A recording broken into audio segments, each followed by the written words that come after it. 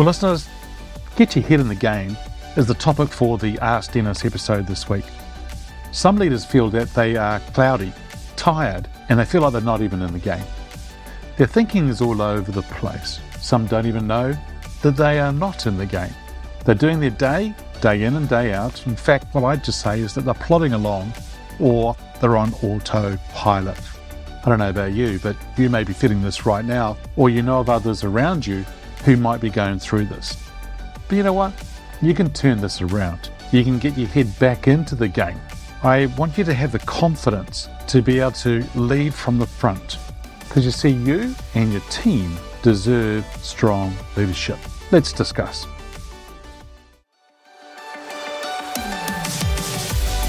Welcome to Leadership is Changing. Each week, we and our guests provide information and insights through exploring leading change. This is taking your leadership to another level by finding the balance between executive excellence and personal well-being through stories that inspire real change. It's time to adapt in our fast-moving world when leadership is changing with your host, Dennis Giannoutsas. Listeners, welcome to today's Ask Dennis episode. This is where I am asked a question by our listeners, where I share my thoughts, experience, and insights from working with many leaders around the globe.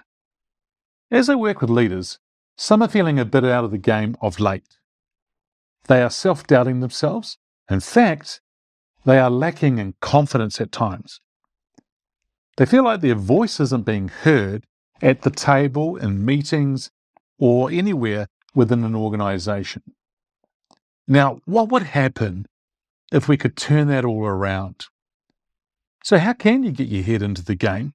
Well, we're going to be talking about this as we go through. Now, do you want to be one of the players on the field? So in other words, if there is 15 players on each team, do you want to be one of the 30 on the field or in the game? Or do you want to be one of the 80,000 people sitting in the audience watching? Now, both of them are at the game. However, each one of them has a different role.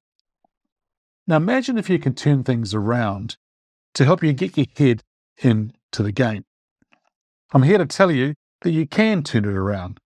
If you work at it, you stay focused, and you stay disciplined, along with consistency, you can turn things around. There's sort of three areas that I want to focus on here to help you turn things around and get your head into the game. Number one, change your thinking, change your results. Our thoughts affect our emotions, and our emotions impact our behavior or actions. Now, our actions, that's what produces our results. Now, what's quite interesting here is that if you can change your thinking, then you can change your results. Here's an example. Imagine if you woke up in the morning and you stubbed your toe on the edge of the bed. Then, as you're driving to work, you spilt your coffee on yourself. Then, somebody cut you off in the traffic. So your thinking now is probably a little bit frustrated, annoyed, and probably not thinking as clearly. What that forces is that your emotion and your behaviors and actions are going to be totally different.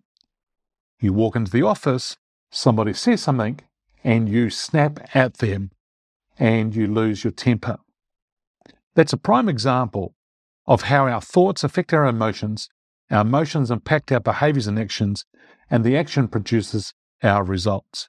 It's not a very nice result, but that's what tends to happen at times.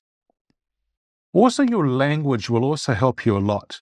If you can change your thinking and change your language, then that's going to help you move towards getting your head in the game. So number one is change your thinking, change your results. Number two is being comfortable being uncomfortable. I remember a mentor of mine said this to me quite a while ago, and know that at times you're going to be challenged.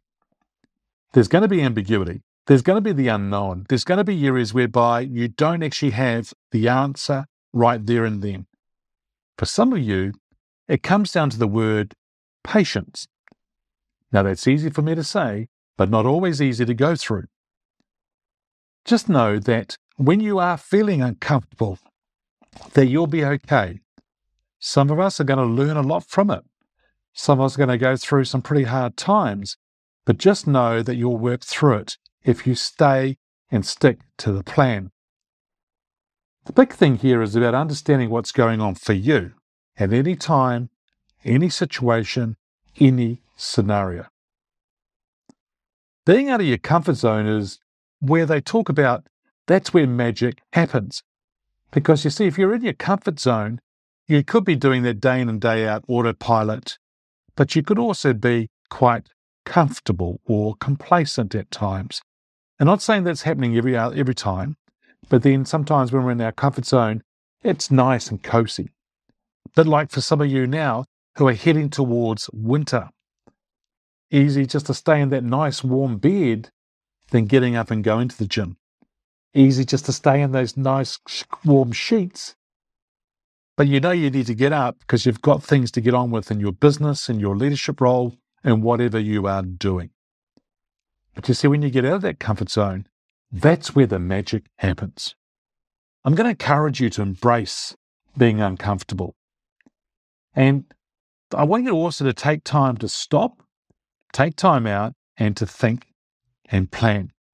And that's a great segue into our third area, which is where you can step forward with purpose and confidence.